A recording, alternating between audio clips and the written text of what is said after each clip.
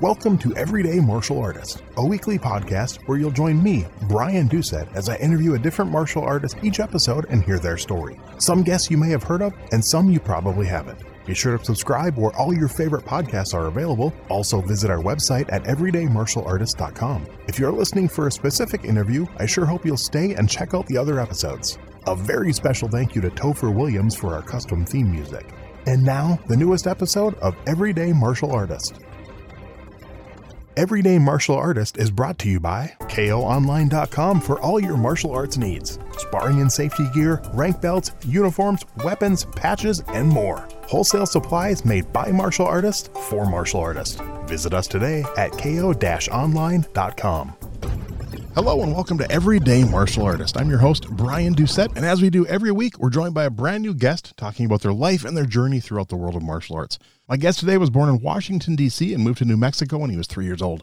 Comes from a family of wrestlers. His father, brother, and uncle were all champions in the sport. In 1992, after graduating from Rio Grande High School, he founded his own martial art. He's the co-owner of the Jackson Wink MMA Academy in Albuquerque, New Mexico, which is widely considered one of the top MMA training camps in the world. Please welcome my guest today, Mr. Greg Jackson. How are you doing today, sir? I'm well, boss. How are you? I'm doing good. I appreciate your time. I'm glad we're able to do this.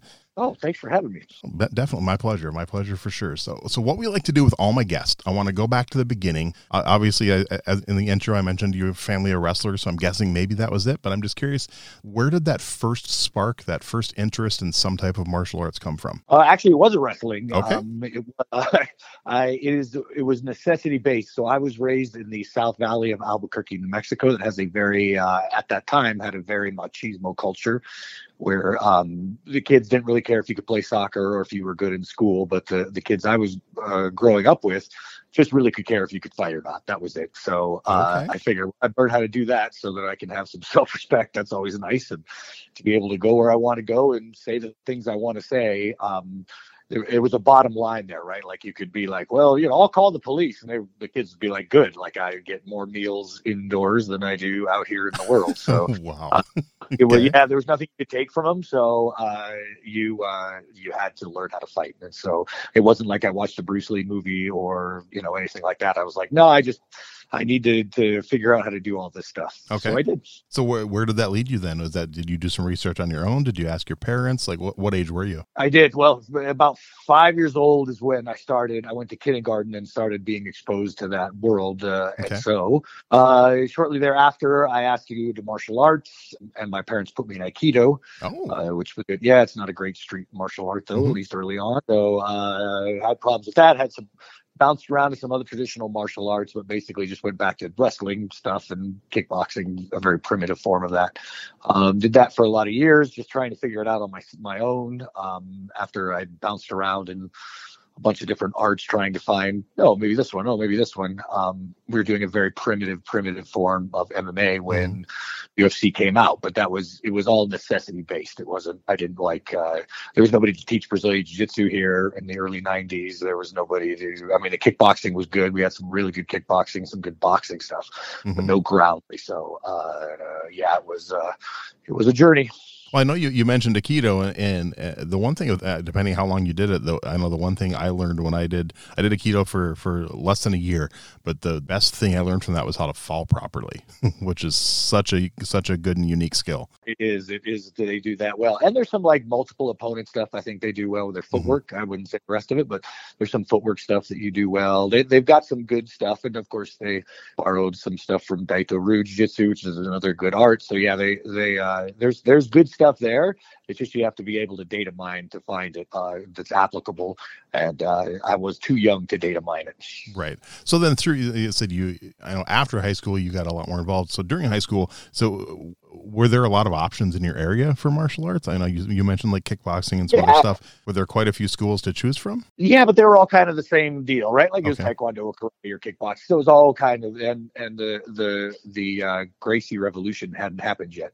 Right. So it was very, very primitive. But I figured out that most fights you're wrestling around with, and because I came from a family of wrestlers, I had involved in that a little bit. And then I was just trying to figure out what style of kickboxing would best augment that. And even I saw Sankaku and the triangle choke in a judo book one time. You know what I mean? Like just piecing stuff together. Mm-hmm. And then in the mid 90s, the UFC came out and all these grappling tournaments started. So at that time, we did basically kind of half our time in the UFC style.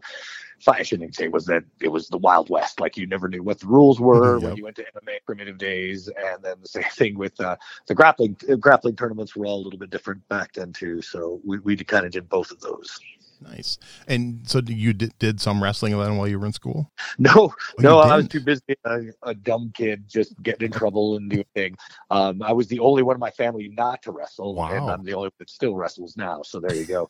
But yeah, my brother was a state champion here in New Mexico. My dad took state in Illinois in the 60s. My uncle took D2 nationals in the 60s as well. Wow. Okay. Ever get any of them involved in MMA and stuff? Or yeah, they just helped me, train. Or, okay. Tips and all that kind of stuff. And then I always blamed one of my dear friends, Brad Valdez, I met him in kindergarten. We're still friends. I had lunch or dinner with him last week. I'm sorry. But he came from a family of wrestlers as well. And they were all boxers. And so, and very good street fighters. So they kind of took me under their wing when I was very young. And I grew up kind of in their house along with my own house. Okay. So now all those different styles you kind of tried and sampled the schools and stuff, any of those instructors stand out that's kind of made an impact on you? I think they were all really good in their own way. Okay. One of the judo instructors just passed, Jesse Ballou, who'd been doing judo for, I want to say 60 or 70 years. He was 80, so it had to be, and he was a legend. He just passed last month before. So yeah, there was a lot of really great instructors, I felt. And it wasn't that they were bad people. They just didn't have the right information for me, for my needs. So I had to kind of do what we all did in mixed martial arts, which is, piece of Jeet Kune Do style, right? Take what you want from the menu. Yeah. So then what led you to found your own style, and where did the name, the Gaito Jutsu, come from?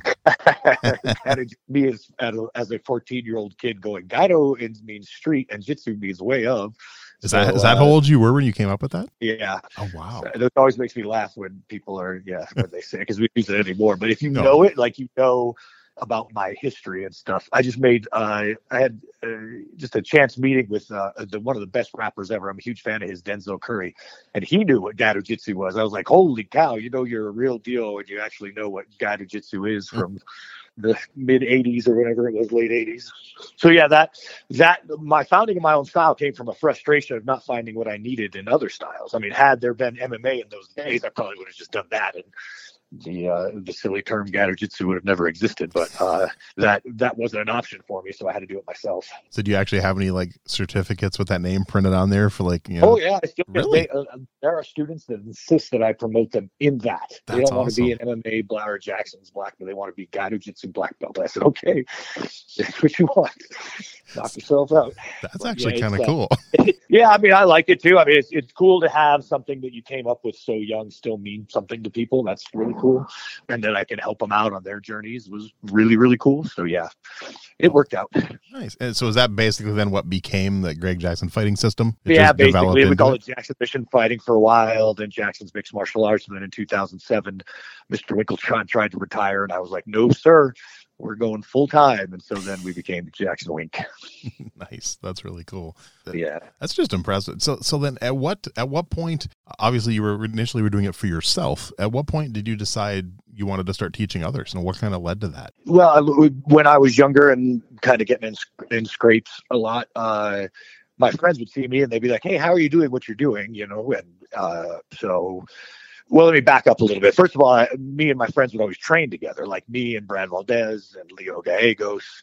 When we were young, like pre-middle school, maybe middle school-ish, we'd always train together. He had a little workout room in his house, so we'd lift weights and hit the bag, and we would just train together. And then we'd go, because defending yourself was pretty common at that point. We'd end up in scrapes and scraps. So that's kind of what we did. As I went to high school, then same friends but then I met new friends, which I'm still friends with today. And we would all train together. So eventually they asked, well, how was I doing what I was doing? And so I started teaching them even during high school. And then I was like, oh, it's fun to teach people. And, they do pretty well in their fights. So, oh, that's pretty cool. And then at 17, I just continued doing that and opened up my own school. But I kind of always knew I wanted to do that. Okay. I didn't think I would ever make money at fighting, but I'd make a living at teaching. And I really enjoyed teaching. I didn't love fighting.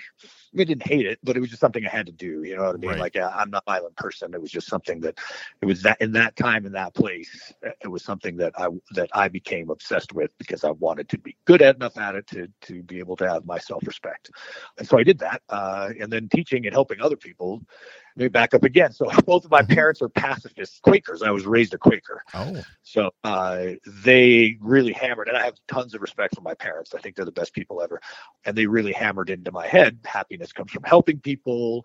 They both were, products of the 60s in that they wanted to get involved in the Peace Corps, social organizations, make a difference. You know what I mean? Like that was their real deal. So I kind of came from that background. So me teaching and helping people felt more natural in my roots than chasing down competition stuff, which I never really enjoyed. So think back then to when you first started teaching to now. What do you think's changed about your teaching style? Oh man, I had no idea I still don't know what the heck I'm doing now, but I knew even less of what I was doing then. I think just a lot of lessons learned, a lot of failures, some successes.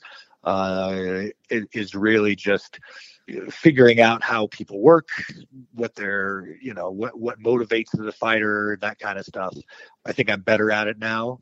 I'm certainly more balanced. I started out and pretty intensely, and then for about 15 years there, it was 7 days a week where I was gone every weekend traveling for fights or whatnot.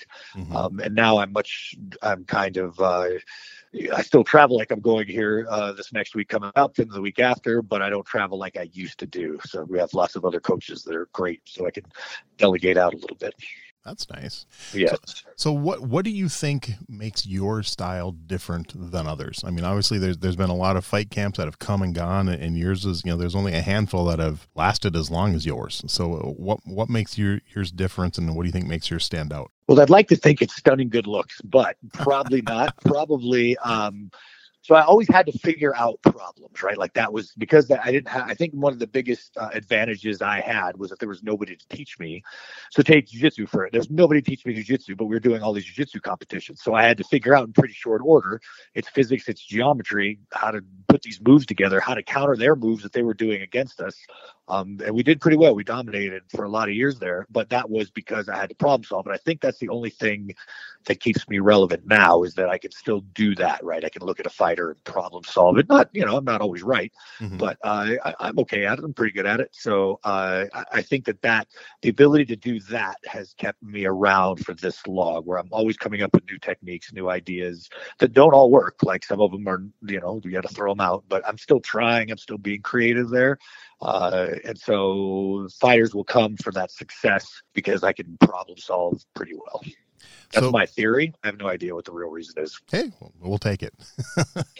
Nice. So before UFC happened, now, did you guys do was there any kind of like bare knuckle, no hold bars type, underground competitions that you and your students competed in, or not really anything until? It was all just fighting on the street before the UFC, and then after the UFC, and they started popping up everywhere. They were in those days, the internet was very primitive, if it was even around. I don't really remember it. Yep. It was 30 years ago, but so a lot of times you wouldn't know. Sometimes you could find out what the rules were, like they would fax them over to you or something. But nice. Most of the time you would go to these small, and that's where the origin of these rules meetings came from. Is that everywhere you went, the rules were different. So everybody had to make sure they were all fighting under the same rules, which is still like the referees in the UFC in today's day and age will still come and do a rules meeting before that. But then the reason they used to do that is because no one knew the heck to expect. So yeah, there was a lot of the Wild West, those bare knuckles fights, and sometimes it was bare knuckle to the face, sometimes it was open hand to the face, bare knuckle. It was always different. You just never knew. So it was very hard to train for that specific sport because the sports were very different.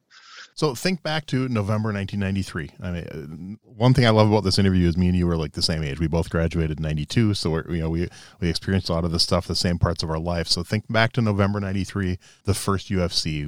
When you first saw it, when you first heard, what through your mind, and what do you remember about watching it, and kind of what changed then for you after that? Well, instantly you see the mastery that Royce had, and he's just such a great dude. I love talking to him, but you see the mastery that he had. And I could immediately tell, these guys they're professors and I'm in kindergarten. Like, it was just an awareness of the gulf of knowledge. That was one of the big things, is like, wow, I don't know anything, which is a beautiful feeling. I think if you spent your whole life and you get to the end of it and if you're lucky enough to get in your 90s and then you realize you don't know anything, that can be rough, I suppose. But not, when you're 17, whatever I was, 17, 18, not knowing anything was great. I was like, oh my God, I have to catch up. It gave me a purpose. So it was really positive. I'm forever thankful to the Gracie family. They've been nothing but great to me. And just coming out and doing that, because Bruce Lee did it intellectually, right? Like, the whole thing with the Jeet Kune Do thing was very similar to what we do in mixed martial arts. Yep. So he did it, but he didn't go out there open challenge matches anyway, one right after the other, and then put everybody away the way. And his fans, that always drives me crazy about Bruce Lee fans. They always talk about his fighting ability. I'm like, he's whatever he was, 135 pounds or whatever. Like, his value is not in his fighting ability. His value is in his brilliant ideas. He doesn't have to be the greatest fighter that ever lived. He doesn't. But he brilliant ideas. Anyway, so the Gracies went out and showed here's how we've been doing this for years. Here's how effective it is. And it was a mind-blowing situation to realize how little I knew. And it was beautiful and wonderful. And I wish I could relive it sometimes. And I think that happened to, the smart ones, at least, that happened to most traditional martial artists. I think after that happened, there was always the ones who, even after watching, 1, 2, 3, 4, like, oh yeah, I could do that. It's not going to happen to me. It's like, right. Okay. Yeah. My other favorite one was, we already do all that. I'm like, really? Because I've never seen karate guys do that in my life. I'm not saying that you don't, but I have never seen it. Yep. Yeah. The one I remember was, I think it was UFC 4. The gentleman, he's actually from the town I live in. I believe it was Ryan Parker, who was out there bragging how he had these like magic breathing exercises that would prevent him from tapping out. And I think Remco Pardo tapped him out in like 40 seconds. That's great. I love it. Yeah. That was the tyranny. You remember the martial arts in the 80s, and it was tyranny. Like, there were people these fat guys with their big black belts that they would talk about, blowing you through the wall with ki power. I mean, it was just like this LARPing fantasy world of fighting that just was bizarre. Yeah. I'm glad it worked out the way it did. Oh yeah, definitely. I mean, I still remember I watched that first one, and we were freaking out. All of us martial artists together watching this thing and jumping up and down and high five and thinking it's the coolest thing ever. So it was definitely something to live through. It's beautiful to be young sometimes. Definitely. So what led you and what made you decide to? It looks like you've written 2 books now. Yeah. Okay. Yeah. Kind of what led so those to are just technique books. I want to do a strategy book. Probably I don't think I'm good enough yet to do that, but maybe another 10 years or so. If I survive, I will try to do a strategy book, but that's just technique books. In those days, there wasn't a lot of access to now you've got like the BJJ Fanatics, you got all these great, and you had some like old school VHS tapes, but It was nice just to categorize a lot of the stuff that we were doing at the time. Oh yeah, I know. And that's, God, I think when I first got into it, for any kind of instruction, we looked for any type of instructional thing for MMA, and I think I still have the VHS copy of Marco Huas's tapes. That's great. I didn't even know he had tapes. The awesome. King of the Streets. Yeah, I still have a couple of those. I love it, man. That guy could fight. That was great. He was fun to watch, man. Was that him and Paul Varlin's the leg kicks? Yeah, where you could really see the efficacy of those leg kicks bombing on that. It was great. So fun to watch. So fun. Yeah. So what's the plan? How long do you think before you'll probably write another book? I mean, do you have a goal, or just when you think you're ready? Yeah, I'm trying to find these ubiquitous underlying principles of strategy that kind of the same way that laws of physics run the material world, if you will. Right. Just these laws of strategy that are ubiquitous, right? That work in tennis or chess or football or martial arts or whatever competitive friction, evolution, whatever competitive friction situation. If you follow these ideas, it's going to be a little more beneficial to your survival than not following those ideas. So I'm just trying to uncover those, and I have been for like the UFC. All that stuff is just a laboratory, right, for techniques and ideas and all that fun stuff. So I would say hopefully in 10 years I'll have at least the first like version of the book. Okay. The problem is, and I read directors that say this all the time, you never want to let it go, because then you figure out something else and you're like, oh, thank God I didn't do the book yet, because this wouldn't have been in there. Yep. Like an idiot, I'm gonna keep figuring stuff. Just slow. Like that's when you do version 2.4, version 2.7. Right, exactly. And people keep buying another them. revised edition. Good Lord, how many revised editions is this guy gonna do? So yeah, I'm trying to avoid that. We'll see. There you go. Nice. And then are you having fun with like the YouTube channel and putting content on there? I know there's quite a bit on there. Me and Michael talked about it a bit. It seems to be popular. It's good. It's fun. All that stuff's fun. It's just fun to teach. It's fun to talk about martial arts. Like, it's just, especially with somebody like you that's been there and done that. And it's the whole thing is just a great time. Like I'm trying to think of another job where it would be this fun, and I just can't think of, like, I don't have to go and sit in front of a computer very often. It's a great time. And I know Michael talked a little bit about, when I had him on, just kind of like the school and how much you've added on and revamped it, like with dorms and stuff. Just talk a little bit about that experience, and what if someone decided to maybe come train with you, what can they expect? What do they see there? Well, it's one-stop shopping. So most schools you have to go like 4 or 5 different locations in most places if you really want to. In California and Colorado, there's a lot of that stuff. So it's all under one roof, which is nice. Mm-hmm. A massive complex, lots of dorms. It's a massive complex. There's so many classes every day. Like basically it's the reason that people stay there is just there's so much information all the time from so many different coaches flowing. And it was really cool to take that next step. We were pretty big and well known. And then moving into that building really I took it the next step as far as volume of people. It's crazy now. We have I want to say 100 pros living there. I don't know if that's exactly. No, it couldn't be 100. It's got to be 50 living there and 100 trained. Anyway, It's a lot. Okay. And it's cool. I go down and teach every day, and I just have a great time doing it. Yeah, I'm just looking at the website. You have dorms, you have efficiency studio apartments, and you have 1-bedroom apartments. Kind of all price ranges and kind of something for everybody, which just looks. Absolutely. How cool. Well, and that's what my big bro did. That's what Wink was, the real estate guy, right? So he knew how to develop the building and put all the stuff in there. I wish I was that smart. I'm strictly a martial arts guy. So, I'm a strategy guy too, but it wasn't, real estate has never really been my thing, other than I own some property, but outside of that. Okay. And then kind of turning corners a little bit, what type of involvement did you have with the show Kingdom? As me and Michael talked a little bit about that, and absolutely love that show. I had never heard of it, and I found someone recommended it, and I binged the whole thing in like a week. So, well, that was such a really positive experience. So Frank Grillo, the actor who I had met on Warrior, the movie Warrior that I helped out with, he brought me in to meet a guy named Brian Belasco, who was the writer, and that dude's a genius. Like Byron, is just an amazing writer, and so he would basically pump me for ideas for the script, write scripts, show it to me for editing, or what I needed to take out or add in, or that's way too unrealistic. I mean, it's all Hollywood, right? It's a little over the top, but right. So I was basically a consultant, and I set up the gym, the sets and stuff, helped out with that. They wanted more of a time commitment that I could do for the training the actors and the fight scene, so I got Joe Daddy Stevenson, one of my best students, to run all of that stuff, and he just did an amazing job. He's so smart.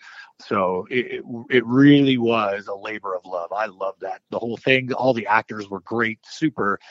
And none of them were like, you think a guy like Nick Jonas would be, with all that success, he'd be a little prima donna-ish, but just the opposite, man. That guy worked hard, ground, sweet, kind. When he did his concert, he took my daughter and her best friend backstage to meet. He's just a great dude. So it was such a great experience. Again, some things I wish I could do again, and that's one of them. See, when my friend told me about it, I'm like, Nick Jonas? I don't think I want to watch this. He's like, no, just watch one episode. Then he called me the next day. I'm like, dude, I'm on season 2 already. just going through it. It was so good. He's like, I told you. And I didn't realize you worked on Warrior. That's awesome.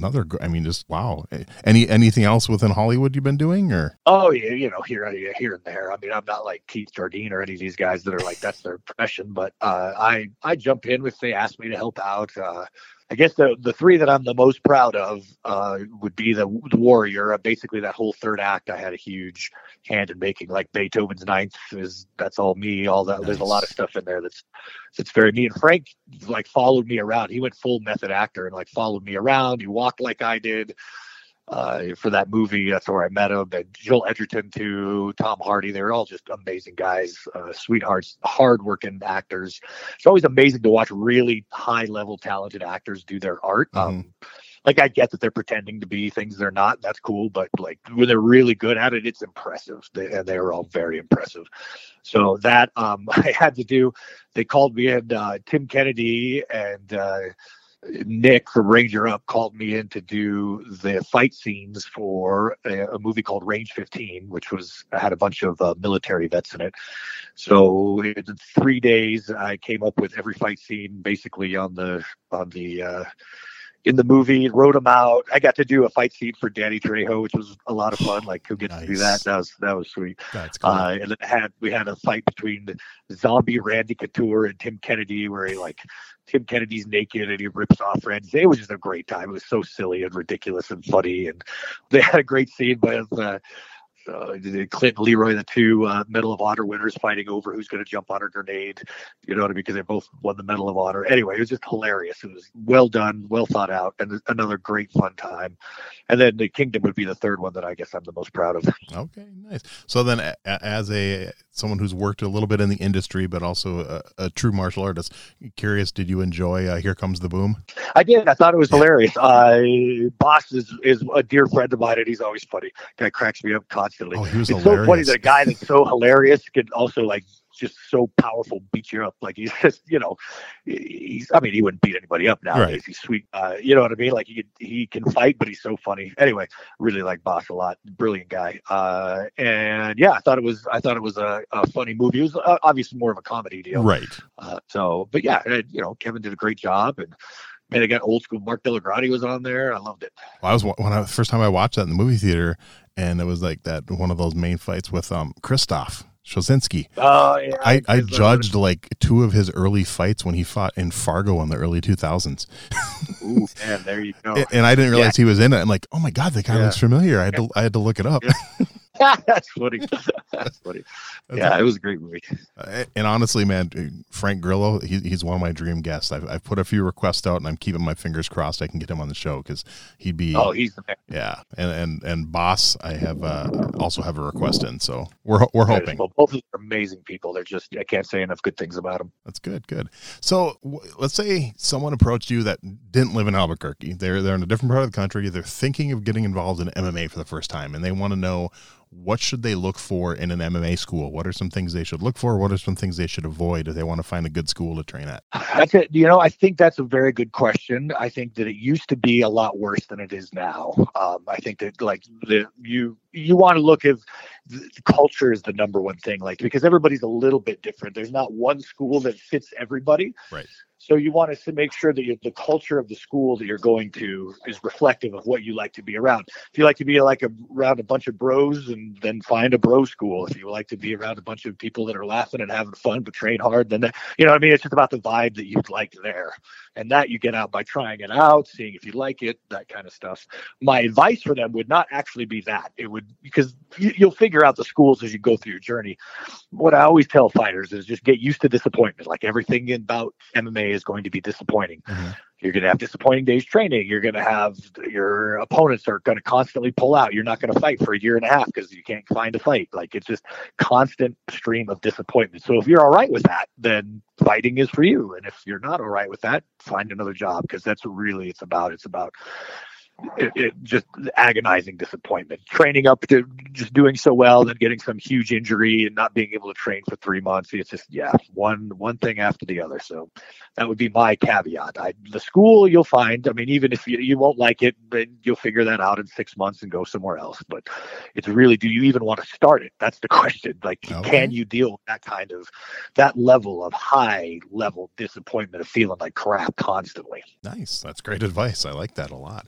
I'm assuming then as long as you've been doing this, you probably know a lot of the schools throughout the country. So, I mean, if someone called you, you'd probably have maybe some personal recommendations also. Like, hey, I know this guy, go check him out. Cool. Yeah. I mean, I'm just lucky enough to work with a lot of coaches, to be friends with a lot of coaches. So, I've been very privileged. The early days of MMA, there was just so few of us that we really bonded. I mean, it was great. Yeah, I know. I remember because I started judging fights in 2002 or 2003. I judged for over a decade, and I remember they'd announce these fighters, and they'd name the school, and I'd go talking. Oh, where's the school? Oh no, it's just like 3 guys we meet at the wrestling room at the local high school. Okay, they all came up with gym names just to sound legitimate and sound scary and stuff, and it's like, yep, that was it back in the day.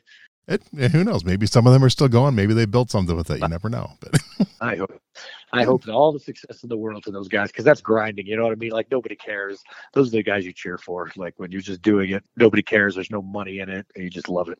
Yeah, I know. I'm trying to remember the first live MMA event I saw. They brought one into a local casino. And the only fighter I remember that was there was Dan Severn. I don't remember anyone else that was on the card. This would have been like 97 or 98. It was after I moved back from California. And I wish I could probably go back and look at his Sherdog and probably figure out where he fought and who else was on that card. But I just remember we went because Dan Severn was there. There you go. That's hilarious and awesome. That's great. Yeah. Oh, yeah. And I was lucky enough to actually get to see him fight in person, I think 3 times, and I judged at least 2 of those fights. So. Oh, great. That's so cool. Yeah. He's a man. He's one of the OGs. Oh, yeah. So thinking back then to the old school UFC to today, are you one, just as a fan, do you prefer the old school, less rules, no weight classes, kind of no holds barred, or do you prefer the new stuff? I don't really have a preference one way or the other. It's just whatever parameters we're working in. That's the deal. So if those days, that's what we worked with, and that's what I'd work with. If there it is now, then it is what it is now. I will tell you that it's much easier to make a living now as a mixed martial arts instructor than it was then. So I'm very grateful to the marketing machines that have pushed UFC and Bellator and all the rest of them for all the years out, King of the Cage, even the smaller ones like that. So I'm very grateful for all of those people, because it kind of a combined effort. We figured it out, and now you can actually make a living at this crazy sport. So do you wish some of those smaller ones would have, maybe not been engulfed by the UFC and kind of stayed on their own, like Pride and like WEC? Do you kind of wish they were still doing their own thing, or are you glad UFC got as big as it did? I think competition is good. But I mean, you can't take anything away from Dana. No. We always know that he and I will disagree on fighter pay till we're both dead probably, but can't take away the when he did the real game changer, it was in 2004 or 5, whatever year it was, and the Ultimate Fighter. That's when I really noticed everything changing in the MMA world. Suddenly you could make money. Suddenly my gym had more people. Diego won the first season, so we had more people than I could count. All of a sudden, that was a big deal. That's cool. Nice. So who are some people, and these can be people people you've met, or just like legendary people like a Helio Gracie, whatever, but who are some people that you would put on your personal Mount Rushmore of martial arts? Oh, sweet Lord. It would be a giant. I mean, in the modern era, are you talking like Kano for judo? Or completely up to you. It's your personal Mount, and it doesn't have to just be 4. It can be 2. It can be 4. If you want to name 6, go ahead. Good Lord. I couldn't. Yeah. I think I don't think I could name them. There's just so many people that have done so many. Think about how many people in the Gracie family alone, without any of the jiu-jitsu people that come from hundreds of years before them, even now, there's so many. And that's what's, I think, really cool about the modern era is the internet. like suddenly the world is shrunk down so small. I can see, or I can, because of airplanes, I can go train with anybody in any part of the world at any time. You really get a sense that there's not one guy. There's revolutions, like huge ones. Again, like the Gracies, that I call it a Gracie revolution. And then there's a bunch of people that do, kind of micro revolutions after that. Somebody comes up with a new idea within those parameters. And so it's really in the aggregate. Like I think today there's not one guy that like thinks of everything, because there's so many smart people doing it and they have access to that information. I think it would be really hard to name. I mean, obviously the entire, you should just have one G up there for the entire Gracie family. But you should also have, I mean, they got their stuff from somewhere, right? So like, I mean, they innovated a bunch of stuff, but all the jiu-jitsu people, all the, I mean, good Lord, how many people, Bruce Lee, so many of them. I would have to think for days about that. Okay, that's okay. No worries. So in all your years of martial arts, combat sports, everything you've been doing, is there a philosophy you've learned or a specific teaching you've learned that is just super important to you? It rises to the top. You try to come back to it whenever you can. You teach it to your own students. Yeah, and I really think it's about it. And I mean, I didn't come up with it. It's hundreds of thousands of years before me. I don't know, hundreds of thousands, but a lot. And that's just the process, just staying in the process, making the process the important thing. I really, if you stray from that, you degrade. And if you stay on it, you stay fresh. So I really feel that like life is really about that process and about staying in. It's about battles and staying in that process and not letting things pull you out. And so I would say that's the most important lesson that I've learned. And there's, 10,000 more, because I'm an idiot and I have to do everything the hard way. So the nice thing about that is after you put your hand on the stove and it's deformed from being burned so many times, you do get some wisdom eventually. And I would say that's where I'm at. Nice.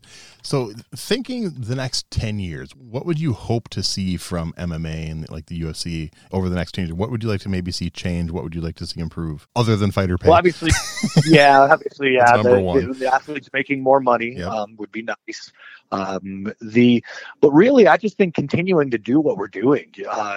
It's so fun right now to still come up with techniques, to do all of these things, to innovate, to watch people take their journeys. I would say keep doing what we're doing. Hopefully the athletes will make a little more money eventually, and it'll be even more viable than it is now. But just keep on trucking, really. That's I don't want to see anything, in 10 years, I'd like to see everybody do, I don't know, mixed martial arts in space with zero gravity. And there's nothing like that I would concern myself with. I think just keep doing that process that people like you and I have been lucky enough to be a part of in our time, in our place. And maybe in 300 or 400 years, somebody will listen to our podcast, your podcast. There we go. Now there's zero gravity MMA. So. Be interesting. So do you think in our lifetime, since we're the same age, do you think in our lifetime we'll see MMA in the Olympics? No, I don't think so. I think there's so much. Well, I shouldn't say that. So here's the thing about me you'll figure out real quick is I'm terrible at predicting trends. I can predict fighters and people to a lesser extent, but like I thought the Ultimate Fighting, the TV show that changed everything, I thought that was just going to be a colossal waste of time. I tried to talk Diego out of it. So I don't know. I don't think so, just because my mind is there's so many politics. It's so hard to get any combat sports in there. Mm-hmm. I mean, if they've got why they wouldn't have pancrase, which is basically what we do in the Olympics when you've got all the rest of them, I'm not really sure. You've got boxing in there.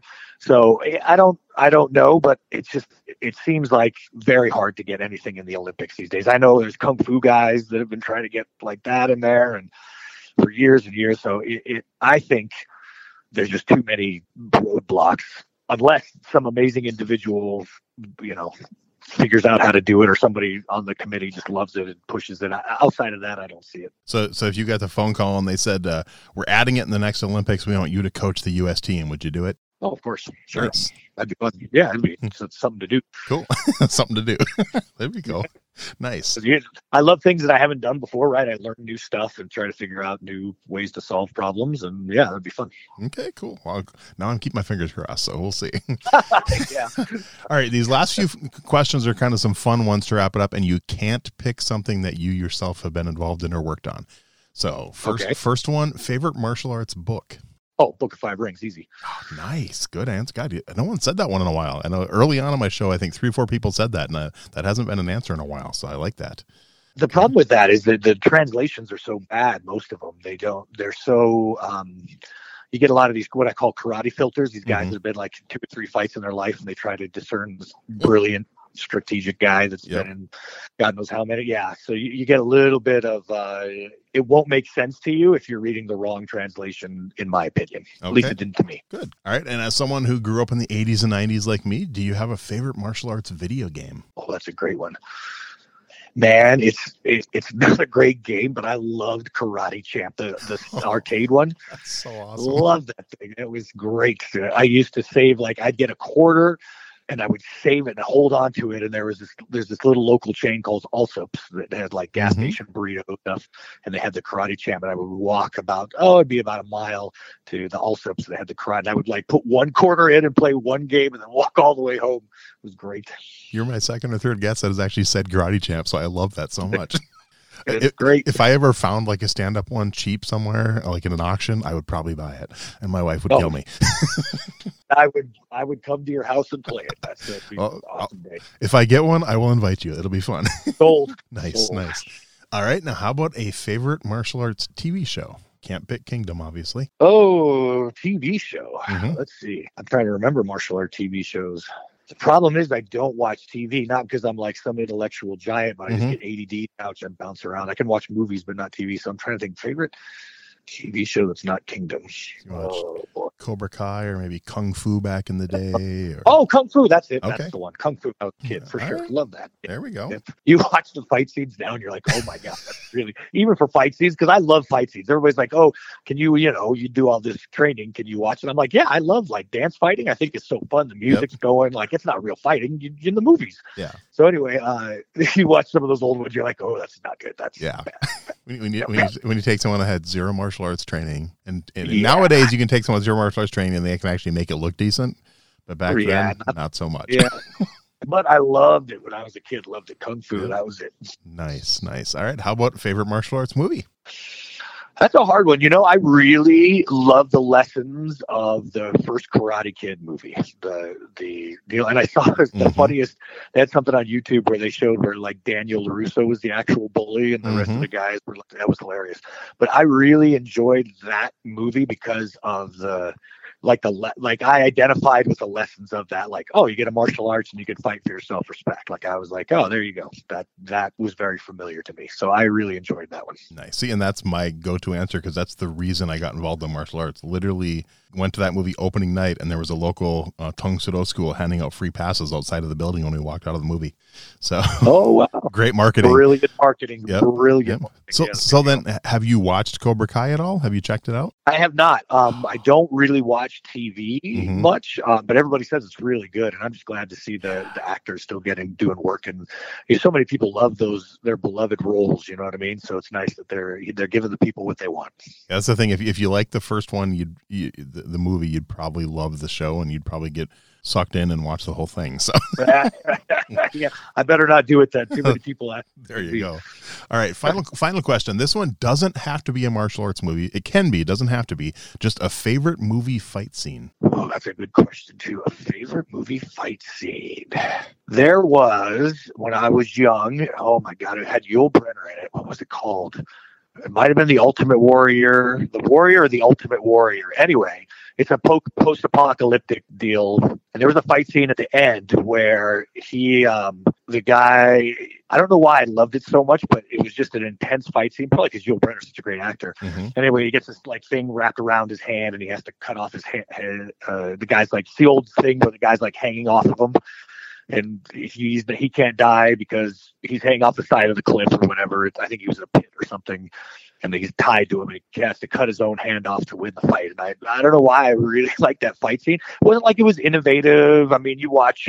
There's just a different thing, and fight scenes are so cool. Just the difference between the first Star Wars, right, where Obi-Wan and Darth Vader are basically doing kind of an old school sword fight, like, and then the difference between in the new movies, they're like acrobat flipping all over with 6 lightsabers at the same time, and they just really have evolved. But there's something raw about that old fight scene. I think that's what it was. It just felt raw to me. The having to win by losing an appendage, I always found was a fascinating idea. So yeah, I think it's called The Ultimate Warrior. Okay, I need to look that one up because that one doesn't sound familiar. Yeah, it has Yul Brynner in it, and I don't know. I actually haven't seen it in God knows how long, but so I don't know if it holds up. But I loved that movie when I was a kid. Nice. Well, now I got something to check out. So cool. Well, before I let you go, anything else you want to mention and get out there and promote, or last words or whatever? Nope. If you're listening, come train with me in Albuquerque. Nice. I'm hoping. I've never been to Albuquerque. I've been to, but I want to get down there. I've come on down. We'll take care of you, boss. That'd be cool. And next road trip or something, I'll take the southern route and head down there and stop in. But it'd be fun. But I will put links for everything else, for the school, for everything else on the show notes and promote it. And like I said, it'll be September. What did I say now? September 15th, I believe, is when this episode should be coming out. But I will get a hold of you before it comes out, and we'll promote the heck out of it. But I truly appreciate your time. It's been a blast chatting with you. Oh, thanks, Brian. Yeah, anytime you want me on, I'm here. Thanks for listening to Everyday Martial Artist. We hope you will join us every week for a brand new episode with a different martial artist telling their story. If you enjoy the show, be sure to leave us a review. Also, be sure to check out our website at everydaymartialartist.com. There you can find all of our episodes and contact us to suggest guests and ask questions. Again, thanks for listening to Everyday Martial Artist, and we'll see you next week.